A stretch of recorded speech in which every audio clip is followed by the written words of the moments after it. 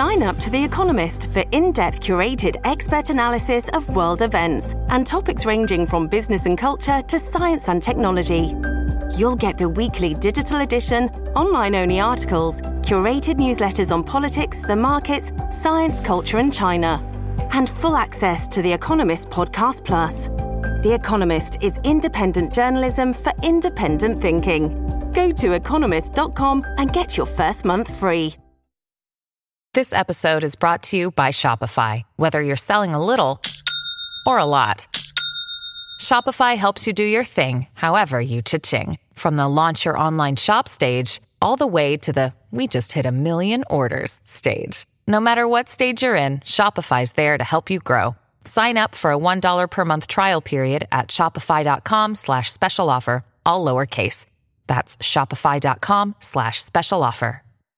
Hello, everybody. This is Marshall Poe. I'm the editor of the New Books Network. NBN listeners like to read books and buy them. So we thought we'd tell you that right now, our friends at Princeton University Press are having a remarkable site-wide sale. You can get 50% off books, including ebooks and audiobooks, with the code 50, F-I-F-T-Y, at checkout until May 31. You can save some real money on Princeton University Press books. I encourage you to go there and check it out.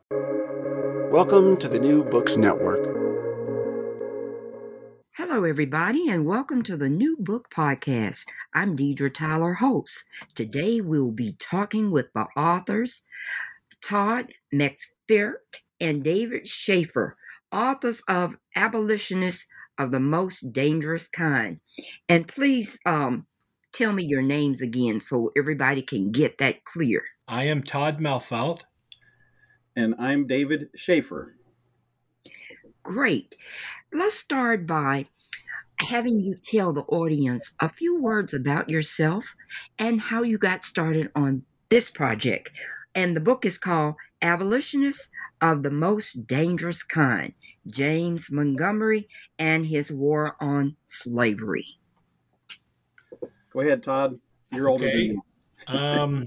I was a teacher. I taught for 37 years, and I'm now retired. And originally, I was researching the story of a man named Charles Leonhardt. He was a Prussian immigrant who came to the United States around 1854, and he came to Kansas Territory in 1857 because he wanted to join the struggle against slavery. And he became a member of a secret anti-slavery group known as the Danites. Through that, he met James Montgomery, and Montgomery ended up leading a splinter group of these Danites because they were ready for action. And the current leader of the Danites at that time was James Lane, and they felt that he just wasn't behind that kind of action. So, like I said, Montgomery led a breakaway group that began kind of some violent actions, and I argue in that book that it was that small group that became the core of what later become known as the Jayhawkers. Yeah, very good. And then Todd published a book called The Secret Danites. So that really we built on that research with this book. Now, in terms of my background, David Schafer, I was a park ranger with the National Park Service for 32 years at the historic sites in Kansas, Hawaii, Missouri, Puerto Rico, Oklahoma, and Texas. And one of the through lines with a lot of the historic sites was this long struggle for freedom and equality of many people. And I started my career with the National Park Service at Fort Scott National Historic Site in Kansas, where the first Kansas Colored Infantry mustered in, the first unit of black soldiers to see combat during the Civil War there in western Missouri. So James Montgomery was somebody I really wanted to know more about, not only becoming a Danite and then a Jayhawker in Kansas fighting against slavery before the Civil War, but then leading black soldiers during the Civil War. So basically, Todd and I had very similar interests, I would say, in terms of Kansas history, Underground Railroad, the fight to end slavery, issues of the Civil War. And so we decided to work on this project together. Now, in your book, you talk about the Fugitive Slave Act. Why did Colonel Montgomery want to deviate from that? Well, either of us could answer that, but I'll take a first shot and let Todd follow up. The Fugitive Slave Act passed in 1850 was a great victory for white Southerners, as they had this powerful new law where they could retrieve freedom seekers, enslaved people who were fleeing north, and people were required in the North to help round up these fugitive slaves. And if you helped someone on the Underground Railroad, you're committing a felony. In Montgomery in Kansas, as he became more radicalized late in the 1850s up into 1860, he realized that resisting the Fugitive Slave Act with Missouri as a slave state right across the border, it could really ramp up tensions, could have a real political impact. And plus, Montgomery came to believe that slavery was just wrong. And Montgomery helped really spearhead efforts in southern Kansas to resist enforcement of the Fugitive Slave Act. Yes, I would build on that a little bit. Montgomery, first of all, had very strong religious beliefs, which kind of grounded his strong sense of right or wrong. But what Dave said was correct, that at some point towards the end of 1859, perhaps, but certainly by 1860, he and George L. Stearns, one of the strongest Secret Six backers of John Brown, they had elected to try another strategy to almost weaponize the Underground Railroad and its propaganda value, so to speak, and that was by Montgomery and a group of other Jayhawkers or radical abolitionists in Lynn County, that they would try to thwart the enforcement of the fugitive slave law by keeping freedom seekers in Lynn County to show that the federal government could not enforce it on the frontier. And I think that their hope was that could spark a new crisis. Like I said, that's about December of 1860. Now, in Chapter 1, entitled From Ohio to Kansas, 1840 to 1855, tell us about that connection, Ohio to Kansas. And then you talk about Anthony Burns. So tell those stories. You want to go ahead there, Dave? Well, in terms of Montgomery, he was born in Ohio, northeastern Ohio, near Lake Erie. It was very much the frontier, not easy to even survive back in those years. And as time went by, that area became very anti-slavery. Now, interestingly, Montgomery, he was, I believe, the 9th child, if I remember right. Anyway, he had a big family, and he ended up moving to Kentucky as a young man in his 20s.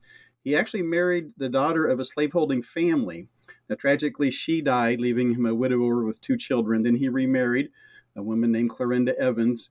And Montgomery ended up moving his family from the slave state of Kentucky to the slave state of Missouri, and then on into Kansas when it opened up for settlement after the Kansas-Nebraska Act was passed in 1854. And he established a farm in eastern Kansas and Lynn County. And early on, he was definitely more interested, I think, in starting a farm, not really interested in necessarily fighting in the Free State cause.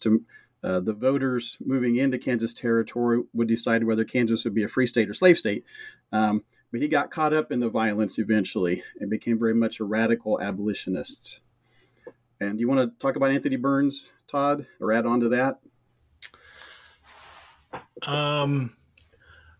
Well, I mean, the Anthony Burns case really affected another member of the Secret Six group, Thomas Wentworth Higginson, and kind kind of in conjunction with Montgomery meeting Stearns, but actually before that, having contact with this Secret Six group who, after John Brown's execution, they were looking for other ways, other people that could kind of pick up the mantle, and Montgomery became that man.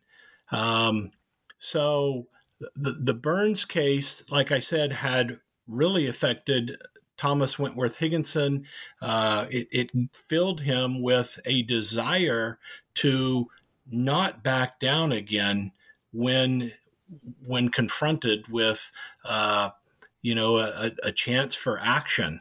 So with Montgomery assuming a wider role on a national level through this contact with the Secret Six, then like I said, it kind of brings a lot of that to a head with the leaders back in the Boston area, with these men on the Kansas frontier who had become radicalized by the illegal voting, by the violence, by destructive raids. So, yeah. And if I could just add on to that, Todd, in terms of as Todd was saying, Montgomery, he networked with other radicals. And one was Thomas Wentworth Higginson in Massachusetts, who had been a Unitarian pastor, but he became very radicalized. And sort of ironically, in May of 1854, Higginson and other black and white men tried to free Anthony Burns from a courthouse in Boston, Massachusetts. Burns had actually fled from Virginia and was a fugitive slave, and he was arrested by a deputy and other men, and he was eventually shipped back south. Higginson and some men had tried to bust him out of the jail there. It did not work, but it was a very militant action against the Fugitive Slave Act, and Burns eventually went back to Virginia. Eventually, though, his freedom was purchased, and that was May of 1854, and just a few months later, Montgomery was on his way to Kansas with his family. And then Higginson and Montgomery, somewhat ironically, they would be commanders of the first two black regiments in the Department of the South in South Carolina. So their sort of war on slavery overlap with each other. The Higginson and Montgomery are very different people. Absolutely. Now, Chapter 2, you talk about the Free State Hotel. Tell us what happened during that time to that hotel. You want to take that one, Todd? Well, the hotel was destroyed in during this pro-slave raid. What else do you want to say there, Dave? Yeah, well, in May of 1856, and 1856 was a real crucial year when pro-slavery and free state forces actually began to clash, beginning at the Battle of Blackjack and other interactions. And very critically, in May of 1856, this pro-slavery force raided Lawrence in the Kansas Territory, which was seen as kind of the free state hub, the abolitionist community, and they burned hotel on Massachusetts Street, the Free State Hotel, among other things. It was very much an act of violence. And just a short time after that, John Brown and some of his sons and other men ended up killing 5 pro-slavery men. It's called the Pottawatomie Creek Massacre there in Kansas. So the violence that became eventually known as Bleeding Kansas really got going in 1856. And very crucially for Montgomery, in early September of that year, a pro-slavery force went through part of northern Bourbon County and Lynn County. Montgomery lived in Lynn County. And the destruction of some of Montgomery's, neighbors' properties by the pro-slavery force really, Todd and I argue, was a real turning point that began to radicalize Montgomery to be very much this anti-slavery warrior as time went by. Yes, and I think you could argue that the destruction of the Free State Hotel and that raid on Lawrence was a turning point for John Brown as well.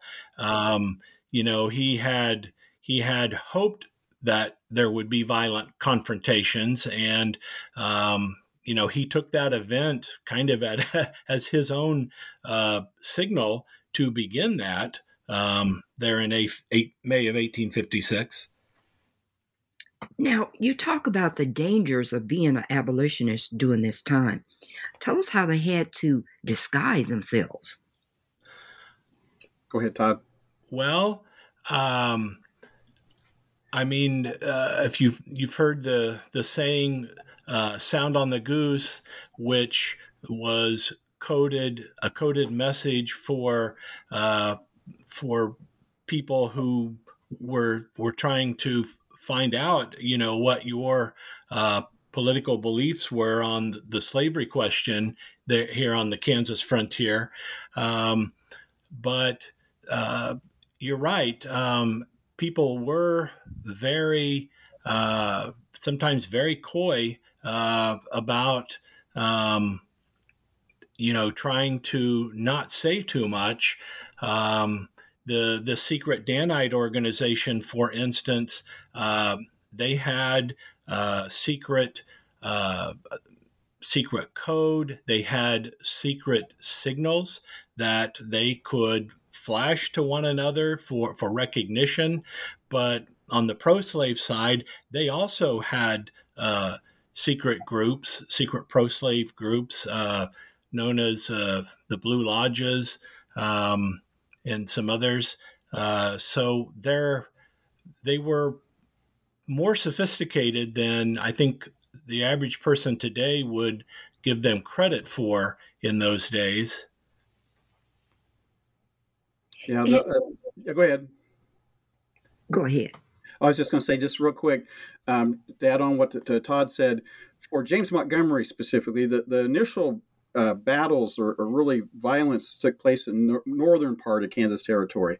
But very courageously, in the spring of 1855, Montgomery stood up at a public meeting and made his free state views known, even though that area of Kansas initially was more pro-slavery in terms of the population. So we see Montgomery standing up basically as a believer in anti-slavery, that Kansas should not become a slave state early on. Now, in Chapter 3, the original Jayhawker, you talk about the connections of the people who were free and the state immigrants. Tell us more about those connections. Yes, could you maybe restate that question?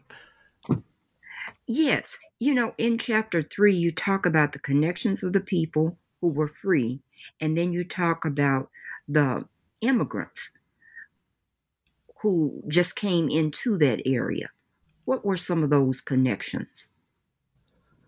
Do you want to start that one, Dave? Yeah, I think it's real important to remember that when Kansas first opened for settlement in 1854, Missouri was right next door. And the initial flow into Kansas came from those Missourians. They overwhelmed the polling places, and initially they sort of had a toehold. But really critically, by 1857 and 1858, more and more people moving into Kansas Territory were coming in from free states. Farmers, like some of my ancestors from Illinois, started moving into Kansas. So what happened in 1857 especially, we had the pro-slavery legislature. They actually put together what was called the Lecompton Constitution, or pro-slavery constitution.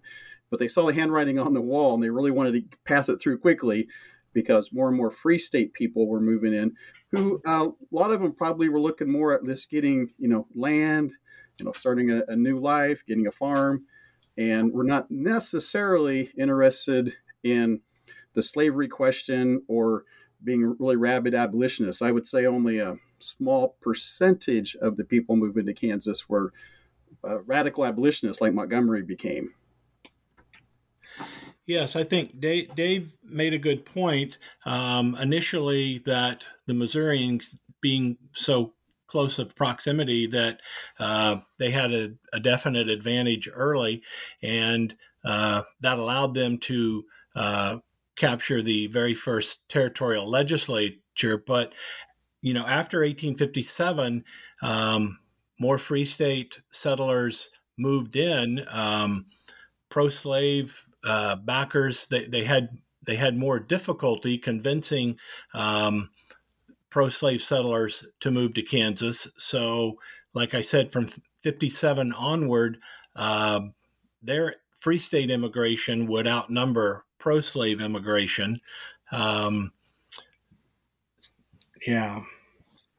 Now, in chapter 4, you talk about the freemen, the fight that took place, and they took Johnson's property. What happened during that time? You want to take that, Todd? Right. This is in 1857 in Lynn County. Well, I think early 1858. I think what we're referring to is that a man named Johnson was roughed up by some of the pro-slavery people. And I think it's real important, if I just jump in here, to point out that Montgomery lived in Lynn County, near just about a little over 4 miles west of what became Mound City, the county seat of Lynn County. But the next county south was Bourbon County, and Fort Scott was the primary community, or the county seat of Bourbon County eventually, a former Army post. But it was firmly pro-slavery in terms of the population. So Montgomery and his Free State colleagues viewed Fort Scott as sort of the enemy camp because of the U.S. District Court there, Joseph Williams, who ruled on the usually in favor of pro-slavery people. According to Montgomery, a Free State man had little chance of being found innocent, and a pro-slavery man had little chance of being found guilty. And the first really confrontation was, I believe, in February 1858, when Montgomery showed up with Captain Baines, and they wanted to deal with the guys who had roughed up this man named Johnson. In chapter 5, you talk about Kansas radicalism, and you say it went national, July 1858, December 1859. Tell us about Montgomery joining the John Brown's militant group. Well, yes, in the summer of 1858, Brown did come to Lynn County. He already had contacts there. And Montgomery actually joined his group temporarily. They worked together to try to strengthen the border. They actually built some earthen forts. This would be kind of in response to the Meredazine massacre that occurred in May. And like I said, one of these earthen forts was perhaps roughly maybe only a mile east of Montgomery's cabin. So they were trying to build, like I said, a string of outposts. And Brown was, well, his plans back east at Harper's Ferry had been kind of found out, and some people believe that he came back to Kansas to kind of throw officials off the scent. And if I could just add onto that John Brown is, I would say, the most famous militant abolitionist in American history, largely because in October 1859, he and a handful of men raided Harper's Ferry, Virginia, it's now West Virginia, at the U.S. Armory and Arsenal to get weapons to lead this kind of slave uprising. Really radical event. Brown and a lot of his men were captured and executed for treason and murder, and it was a real significant event leading up to the Civil War. This event infuriated white Southerners. And it's interesting, Brown and Montgomery, as Todd was saying, really did cooperate in 1858. Although they were different personalities.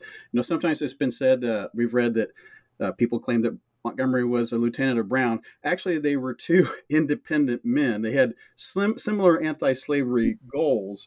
In fact, we quote a man who knew both Brown and Montgomery, and he wrote, "Montgomery is a very different man from John Brown. Brown and Company sat apart, determined to fill his mission in the world at all hazards.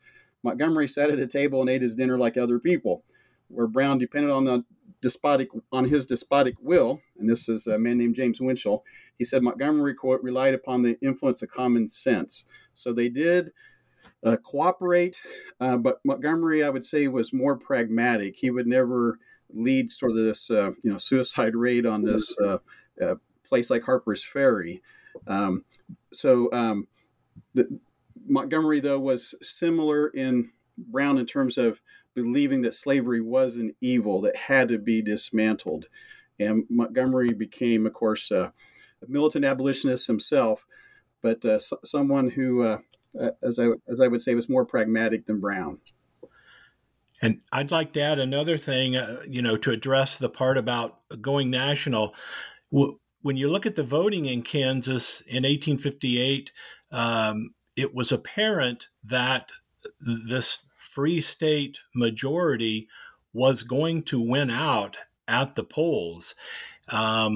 So when you think about it, what Montgomery had started fighting for, along with a lot of these other radical abolitionists, had really come to fruition by 1858. They were going to win the battle at the polls.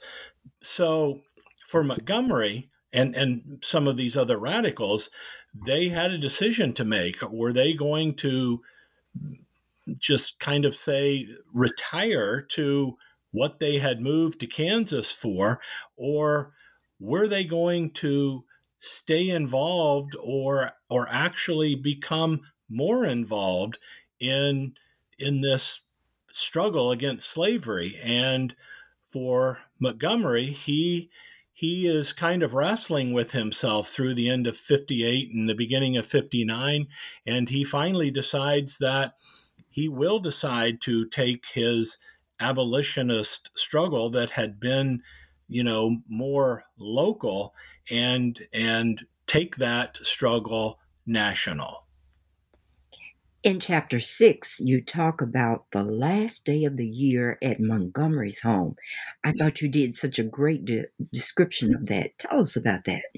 Yeah. Well, one of the things that, actually several things were in mind when Todd and I were working on the book. First, we wanted to tell, obviously, Montgomery's war on slavery. We also wanted to connect it to the larger events that was going on that, led to this massive Civil War, but also some of the personal details. Montgomery, in addition to, of course, being this radical militant abolitionist, was also a husband, a father, and a farmer. He loved working on his farm. And we just wanted to kind of paint a little picture there of Montgomery, probably sort of what his cabin would have been like with all those kids. And also, we think quite possibly Montgomery, as 1859 was ending and 1860 beginning, that there quite possibly were fugitive slaves staying with Montgomery. So as Todd was saying, as Montgomery became more radicalized and involved in the Underground Railroad, he actually sheltered people actually in his own cabin. So we wanted to kind of give a little sense of all those people gathered in that cabin. Yeah, I would like to follow up on that. It is a great description there with the empty cases of Sharp's rifles, but I think it also points to another thing that maybe a lot of people don't think about, and I've been bringing this point up with some different groups that I've spoken to lately, and that is that, James Montgomery is out and about. He's gone for weeks at a time, sometimes from home, and that put a tremendous responsibility on the shoulders of his wife, Clorinda.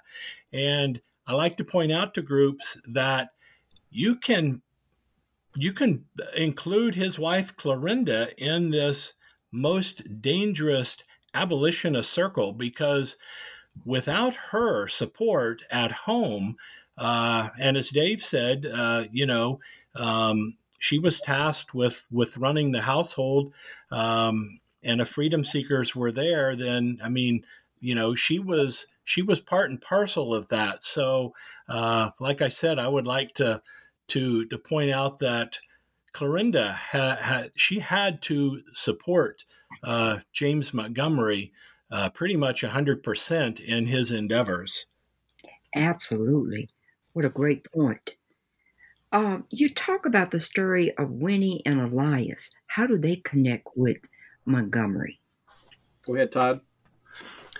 Well, yes, Arkansas had passed a law to try to crack down on freed African Americans in Arkansas and making it harder and harder. They would have to, sign themselves on for a year. And at the end of that time, if they tried to remain in Arkansas, they would basically go back to a condition of enslavement. So Winnie had decided that that she and Elias would not hang around for that, and through this kind of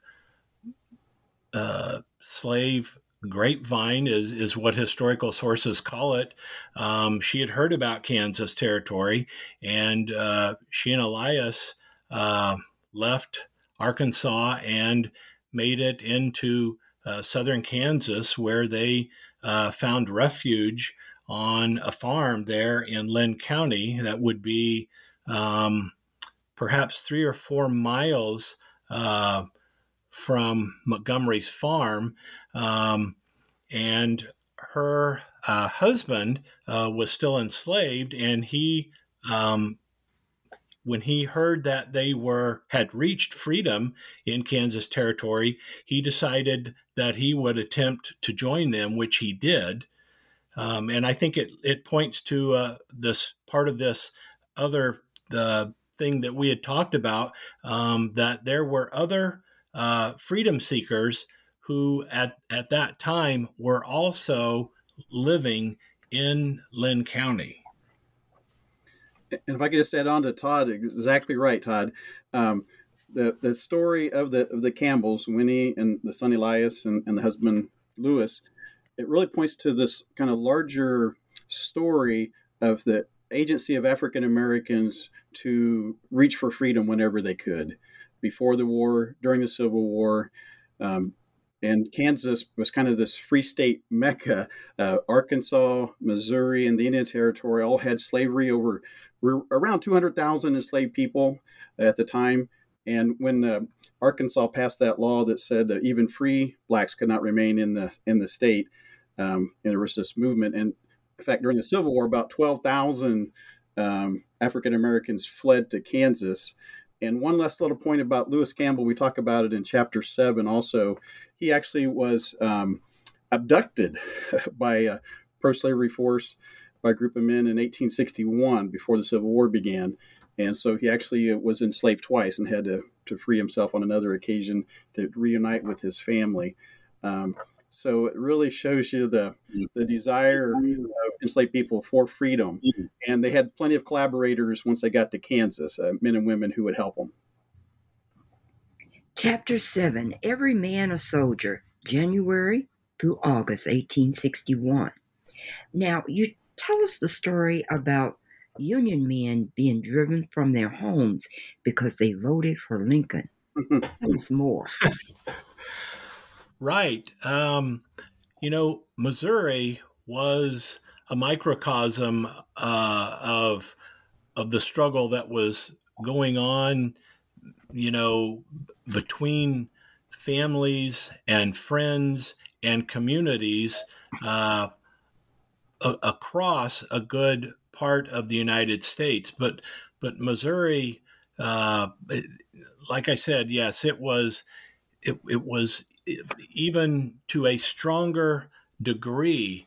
And Montgomery and other free state men had gotten reports that there were Union men inside of Missouri who would like to leave. And of course, the another motivator behind that is that they might actually join these newly formed regiments in Kansas.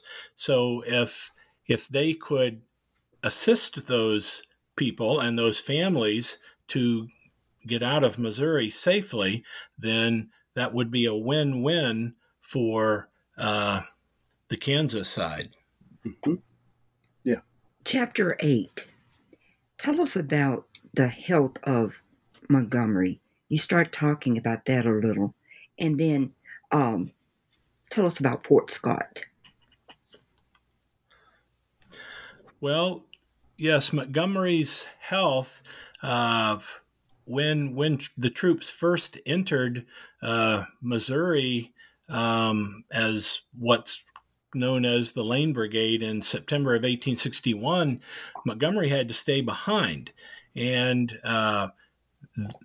so his health problems, probably related to some kind of asthmatic type of symptoms, began to crop up there during that initial campaign. And later on, say in the next month, when the men had been in the saddle at times for 60 hours, his health began to really deteriorate during that time. Absolutely. And if I can just add on to what Todd said there in terms of his health, we really have a good description of that in an interview with the New York Times reporter Montgomery had. This is when Montgomery was colonel of the 3rd Kansas, and he and the Kansas troops were in western Missouri destroying farms and burned a few towns and freeing hundreds of enslaved people. And actually the person, Frank Wilkie, New York Times correspondent, actually says he shook an emaciated hand of Montgomery. Then he says at length some remark introduced the question of slavery, and the instant after a pair of cavernous dark eyes were turned full upon me as he waxed eloquent upon the emancipation of the Negro and his hope of a millennium at hand in which they would gain a political and social equality with the white men. This is Montgomery. And according to Wilkie, Montgomery was very thin, was coughing incessantly, and actually thought he had maybe a short time to live. But a real critical part of that interview is this. Montgomery said, if our boys thought that this war had any other object than to give freedom to the slave, they would everyone go home tomorrow. And that really points to something very significant about Montgomery as part of what was called the Kansas Brigade or the Lane Brigade. James H. Lane was leading. That these Kansas troops in western Missouri in 1861 were freeing every enslaved person they could get to or helping people. And this was well over a year before the Emancipation Proclamation. So these Kansas troops were fighting a different war, not just to restore the Union, but to end slavery. So it was a very significant part of the story, we felt. And Deidre, to follow up, you mentioned Fort Scott. I think it's fair to point out that Fort Scott had gone through a remarkable transition in the spring of 1861 from, even here, right, that last month of 1860, where a majority of people would see it as a pro-slavery town. But when the war started, with the military post there, it had, like I said, it had undergone a radical transformation and would now be seen as a headquarters for free staters and a lot of these free staters, a lot of these Union troops that would be in the Fort Scott vicinity would have had a background during this bleeding Kansas. So they were, to be honest, they were kind of radicalized Free State troops, which is one reason that they were so actively pursuing freeing enslaved people in Missouri. Thank you. The next chapter, a Kansas Jayhawker forms a black regiment in Dixie, April 1862, May 1863. Tell us about Montgomery, his discharge, and how did he start this black regiment? Yeah, that's a great story. Montgomery, once the a black regiment began to be formed in Kansas through the leadership of James H. Lane. It would become the 1st Kansas Colored Infantry, and there's quite a story of intrigue. The Kansas governor, Charles Robinson, was anti-Lane, and anyway, Montgomery, because of friction with Lane, they had fallen out. He had no hope of commanding the 1st Kansas Colored Infantry. So Montgomery said goodbye to his wife and family, and in late 1862, he went to Washington, D.C., He even met President Abraham Lincoln to kind of plead his case, and was very critical.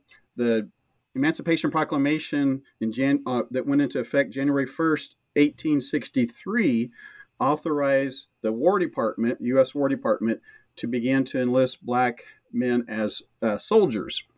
And so Montgomery fortuitously met with Union General David Hunter, who had served in Missouri and Kansas previously, knew Montgomery. And on January 13th, 1863, Montgomery got permission to form a regiment of black soldiers in South Carolina. So you basically, hey, you're a colonel now. You go down and find enough troops to form a black regiment. So he got to Hilton Head, South Carolina, the Department of South headquarters, late January 1863. And he ended up getting his first recruits, of all places, down at Key West. Over 150 men, and eventually, as we tell in Chapter 9, took command of this growing regiment.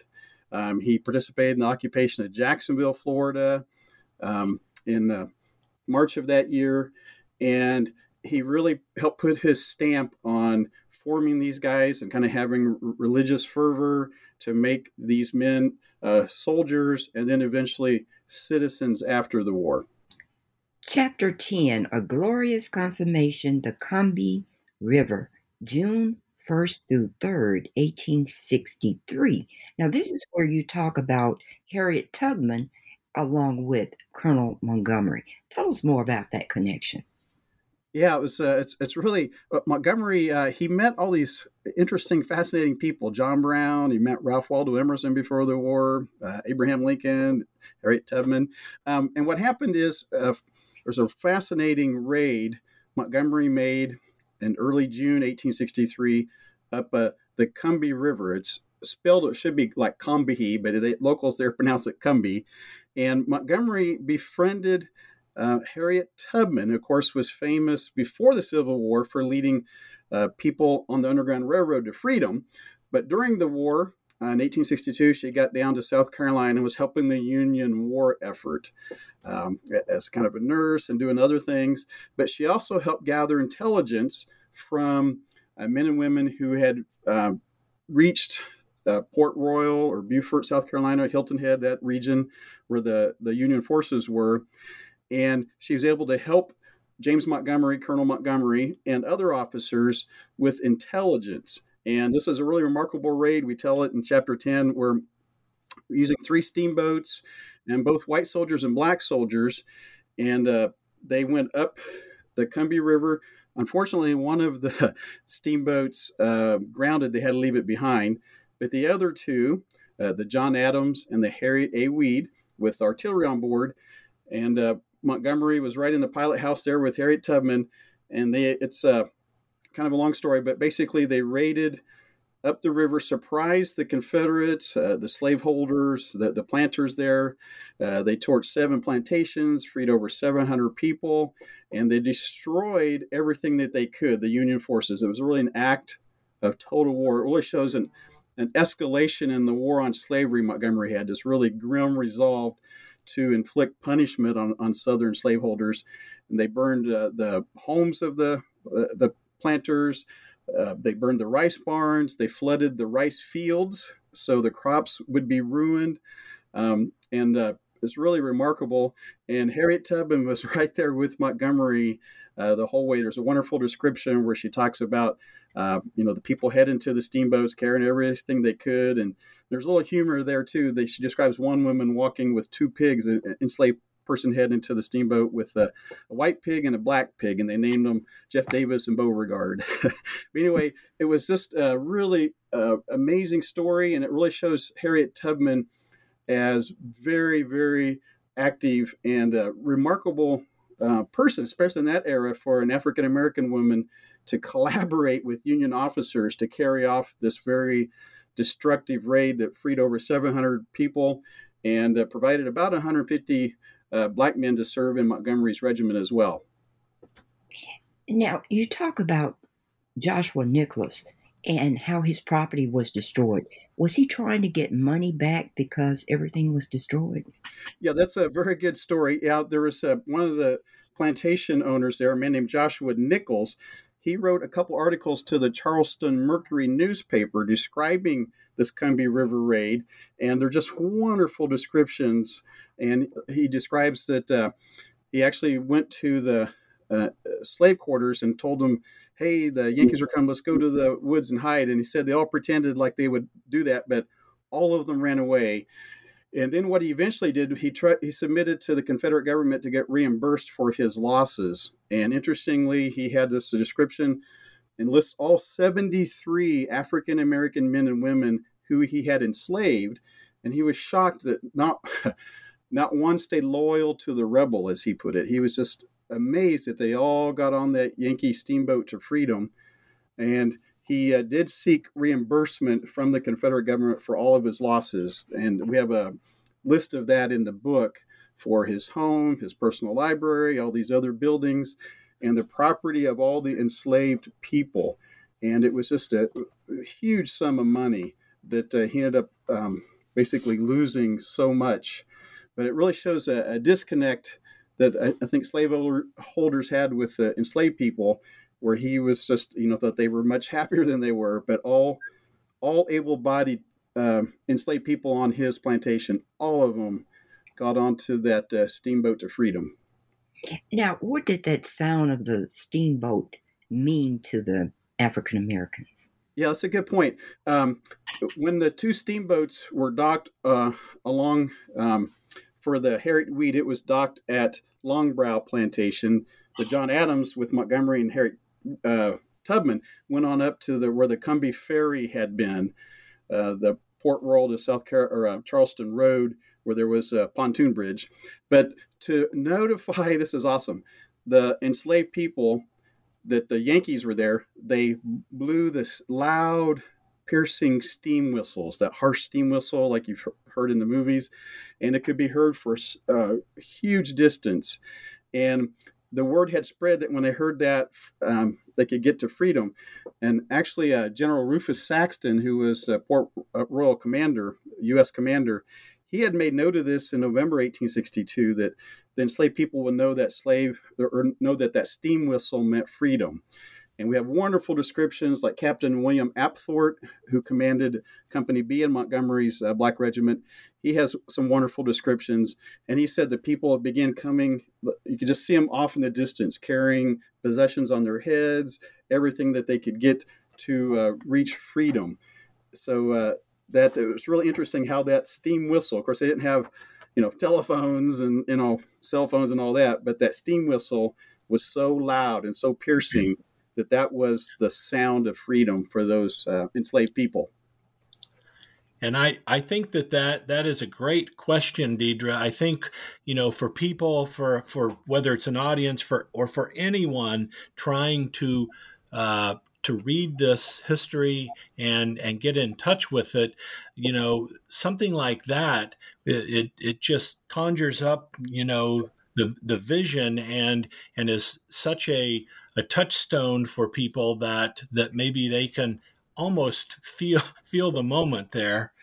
Yeah. Yes, by reading this, I could really feel that moment. Mm-hmm. Chapter 11, you talk about the Georgia incident, that raid in 1863. Tell us about that. Yeah, it was very important. The most famous black regiment of the whole Civil War was the 54th Massachusetts Infantry, commanded by Colonel Robert Gould Shaw. It was the subject of the movie Glory. And they, like other officers Colonel Shaw and his men had fought, a lot of them in the Army of the Potomac against the Confederate Army of the Northern Virginia, used to big stand-up battles, like at Antietam. But Montgomery ended up being the brigade commander, where he had his black regiment, the 2nd South Carolina Colored Infantry, that eventually would be named the 34th United States Colored Troops. But Montgomery basically got Colonel Shaw and the 54th Massachusetts to participate on a raid on Darien, Georgia, along the coast of Georgia. And they used steamboats, landed, and turns out there was no resistance. And they plundered the town of anything and everything that they could get. And then Montgomery ordered the burning of Darien. And Colonel Shaw kind of reluctantly had to, abide by the order. But Shaw then wrote letters to the Department of South's adjutant and a letter home to his wife, Annie, where he said he didn't really want to be an instrument of kind of this holy war that Montgomery was inflicting. And so we really talk about the different perspectives on abolitionism, where Montgomery believed in a hard war, physical destruction, carrying out this very kind of vindictive war on slavery, where Shaw wanted to kind of stay within boundaries, and Thomas Wentworth Higginson kind of the same way. So we feel a pretty good description there of the burning of Darien, Georgia, and kind of the aftermath of that. You have more you want to add, Todd? No. Chapter 12, you talk about Fort Wagner. Now, I thought this was really interesting, the July 4th program. Yeah, that was pretty cool too. Yeah, we what we wanted to try to do was to show a little bit, not just the battles, but also some of the activities that went on. So what happened is Montgomery and Colonel Shaw and their black regiments were at St. Simon's Island off the coast of Georgia, but then they were moved closer to Charleston because General Quincy Gilmore was going to lead this big advance on Charleston.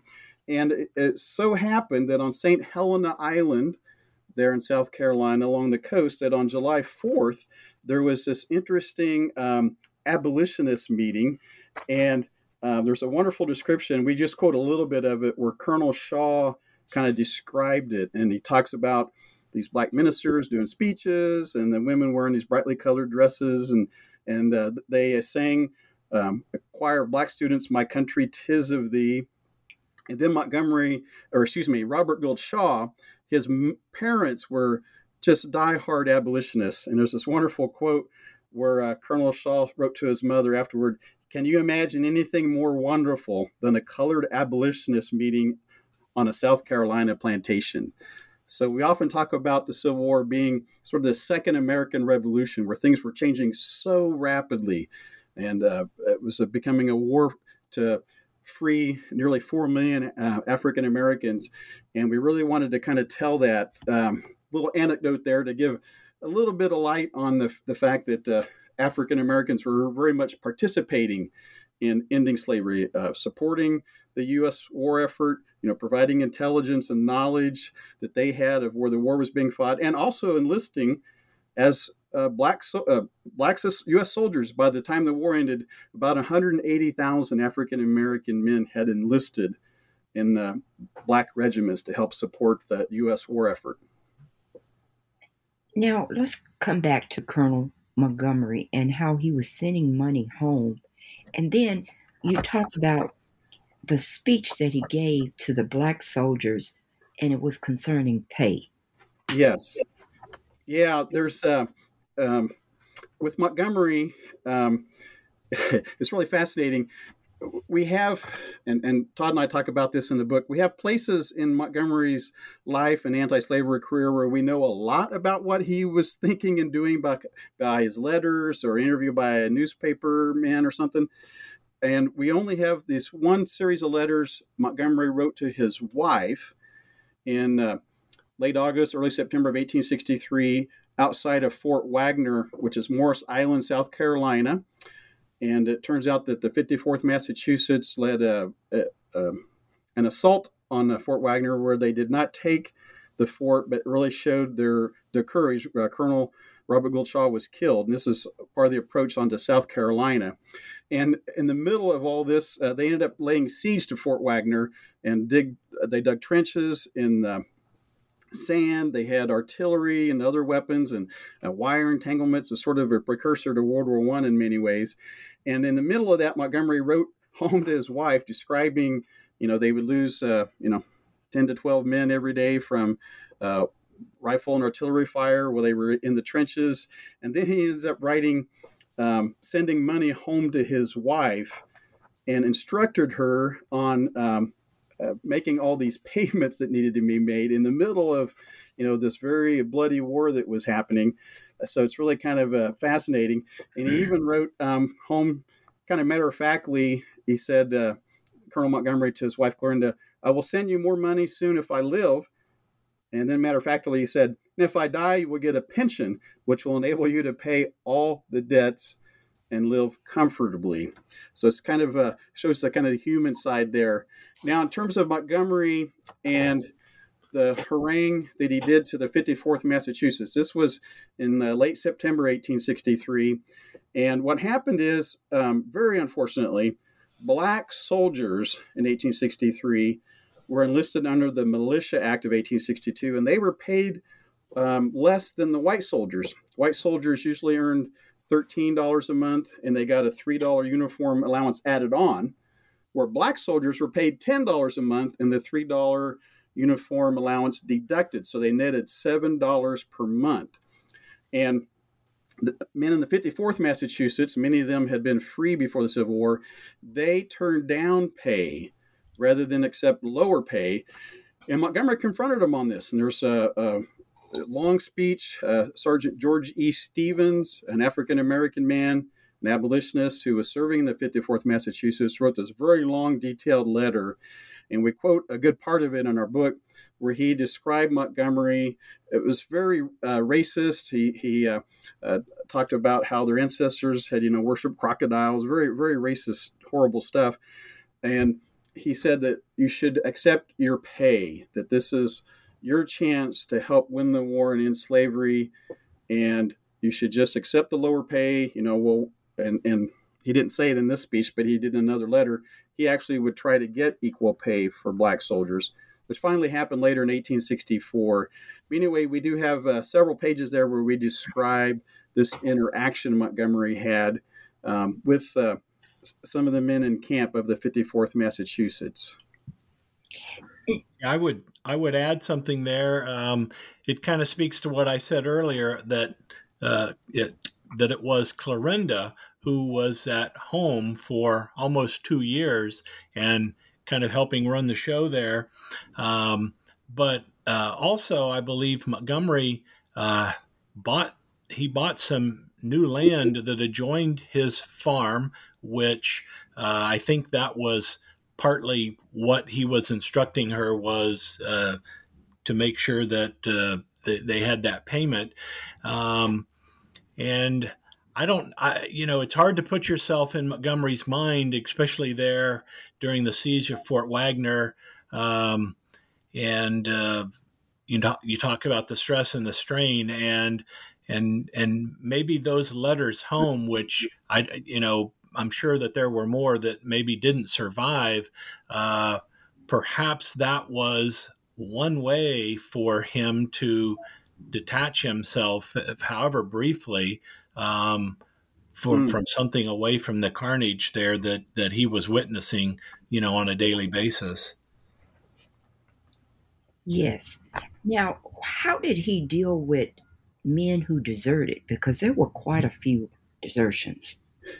Yeah, that is sort of an unfortunate part of the story. We do find examples from other officers like Colonel Shaw and Higginson and others who state that Montgomery, without a court-martial proceeding, he did have some deserters executed by firing squad. It was very, very unfortunate. He believed he needed to kind of instill that the discipline and the fear. But what happened is, for Montgomery, like the men in the about 150 men who were freed during the Combahee River raid, they were marched to camp and they became soldiers. They formed the bases for Company G and Company H of the 2nd South Carolina. They weren't given a choice. They were just marched to camp, kind of like a draft, like you're in the Army. And some of the men resisted this, and when they had a chance to escape camp, to desert, they did so. Although the overwhelming majority of men in Montgomery's regiment, they did stay and serve. So it really is sort of, it is a very unfortunate part of Montgomery's story that he did order these executions. We did discover, though, in some of the morning reports, where Montgomery had given an amnesty that if they returned to camp, they would be accepted back if they did it on their own. And we do have accounts, like in the book, in October 1863, one day, where 3 soldiers, and they listed it by name, they returned from desertion. So it kind of shows the kind of complexities. And Montgomery, in one of his letters, describes that the black soldiers acted like basically white soldiers under similar circumstances, and that they were very much human. In chapter 14, the return to Kansas, the last fight, he's now been fighting for 10 years. Tell us about what happened when he returned. You want to take that, Todd? Well, when he returned, he was in very poor health. Witnesses later recount that he struggled, to actually do any type of physical labor. In fact, when the Price raid occurs in October of 1864, he had just noted to George Stearns, who they kept in contact with each other, although not near as much. And he had said that he was at that point, after he'd been home roughly 3 months, he was just able to sit at the table and eat breakfast.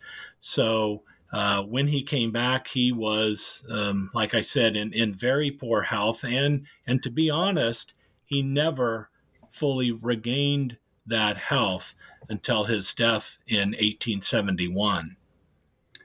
Yeah, and just to kind of add on to that, Montgomery, we think chronic asthma was an issue, and they talk about other things too, like inflammation of the liver and other things, but he never really got his constitution back.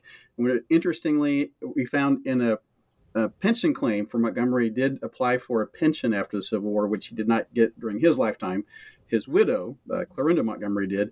At one point, it said he was 5'11", but weighed 128 pounds. So he really had a tough time physically, really not fully regaining his health from his time fighting during the Civil War. Any guesses about why he didn't receive the pension? Well, back in those days, the veterans had to prove that their disability came about during the war.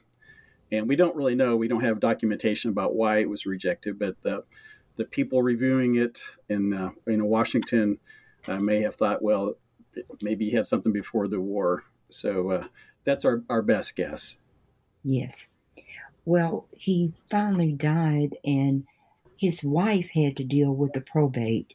And you were talking about the movie Glory and how they got a lot of it wrong. Tell us more about that. Go ahead, Todd. Well, yes, they implied that he was, during these raids, just like the accusations during Bleeding Kansas, that, he had been stealing himself rich.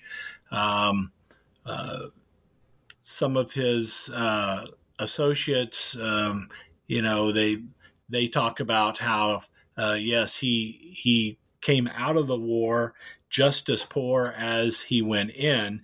I don't know how, exactly. You can kind of argue either way.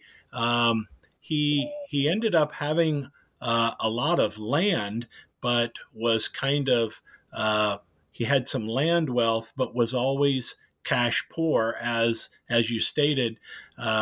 He had about a $3,000, debt when he died that he had left Clorinda with, and So I'll let you add some to that, Dave, and then I might Sure. jump back Yeah, in. sure. Well, it's, I think, really important to note that when Montgomery returned home from the war, he obviously was in poor health. He got land through the Homestead Act, 160 acres. Eventually, we found 752 acres the Montgomery family owned. And crucially, Montgomery helped newly freed people get a new start. One of the Linn County historians years ago said that African-American families had shanties all over his farm. And Todd, through a lot of research there in Mound City at the courthouse and land records, discovered a lot of black families getting land near the Montgomery property, including some of the first black homesteaders in the whole United States. Yes, to add to that, Deidre, so when Montgomery left in December of 1862, his oldest son Charles, was at home, although he would later join his dad's regiment, and he would not return until after the war. The second oldest son was Evan, and he was, when his dad left, I believe he was 15 years old. But looking at some of the homestead records, that one of the black farm laborers, that it's obvious that's who was helping farm all of those acres. And if you look at the 1865 census, there are 69 African-American men, women, and children listed before and after the Montgomery family on the 1865 census, which shows that they were living either very close by or on the Montgomery farm. One of his pension witnesses said that he had been working for the Montgomerys for 5 years. So on those homestead records, where Montgomery is actually a witness for one of these early African-American homesteaders, he claimed that he had known this man since 1862, which I think the timing there is very, very significant, because that's the year Montgomery left. And it's also probably more than coincidental that Montgomery's second son, Evan, he filed for his own homestead in 1863, and it was just a week later that one of these black farm laborers also filed on his homestead. So personally, I don't think that's just a coincidence. I think that the African-American small community there, which kind of grew up organically, I think that they were helping Clorinda run that farm. Well, what is the overall message you want the reader to leave with once they finish your book?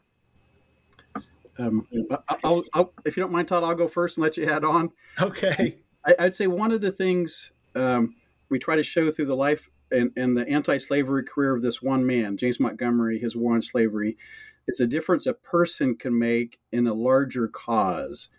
The time of the Civil War, great conflict, hundreds of thousands of deaths, but the war led to a new birth of freedom, as Abraham Lincoln put it. And Montgomery was one of those anti-slavery soldiers. Of course, it took the collective efforts of more than 2 million U.S. soldiers and sailors to defeat slavery. And I would say one of our things is we show Montgomery with his very singular kind of anti-slavery abolitionist legacy, where he fought in Kansas before the Civil War, led this guerrilla force, the Jayhawkers, fighting the pro-slavery forces. He led a regiment of white soldiers early in the Civil War that freed hundreds of people in western Missouri, led a regiment of black soldiers. And at the Battle of Olustee in Florida in 1864, the biggest battle fought on Florida soil, he led 2 black regiments in this very bloody battle. And during the Battle of Westport, this huge battle in western Missouri, he led the 6th Kansas State Militia, the Lynn County Militia, that had both 13 companies of white men and 2 companies of black men fighting. So he was this really radical, fascinating figure.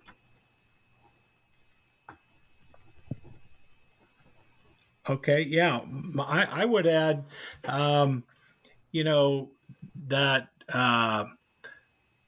throughout the book, we are trying to show how Montgomery changed, how he evolved, and that, he died at a very young age at 57. And if he would have survived much longer, I think that he would have continued to evolve. But he also, he really devoted a good chunk of his life for what he believed in, which was the destruction of slavery. Well, I've taken up enough of your time. Can you tell us the next project you'll be working on? Go ahead, Dave. Oh, okay. Well, thank you, Deidre. This was really wonderful. Todd and I love the opportunity to talk about James Montgomery. We spent more than a decade researching and writing this. And one of my follow-up projects, I want to write a book about the 2nd South Carolina Colored Infantry, or the 34th United States Colored Troops that Montgomery commanded during the war. A lot of the material did not end up in this book, so I'm hoping to follow up and describe the officers, white officers, and the African-American enlisted men who served their country in that regiment. So my next project kind of revolves around this story of not just the African-American homesteaders that developed there around the Montgomery farm, but all through Lynn and Bourbon County. Like I said, it's just kind of the tip of the iceberg. So that's what my next project is going to be. Well, we'll be looking forward to reading those new books. Thank you again for being on the podcast. Thanks, Thank Deidre. you. We appreciate it.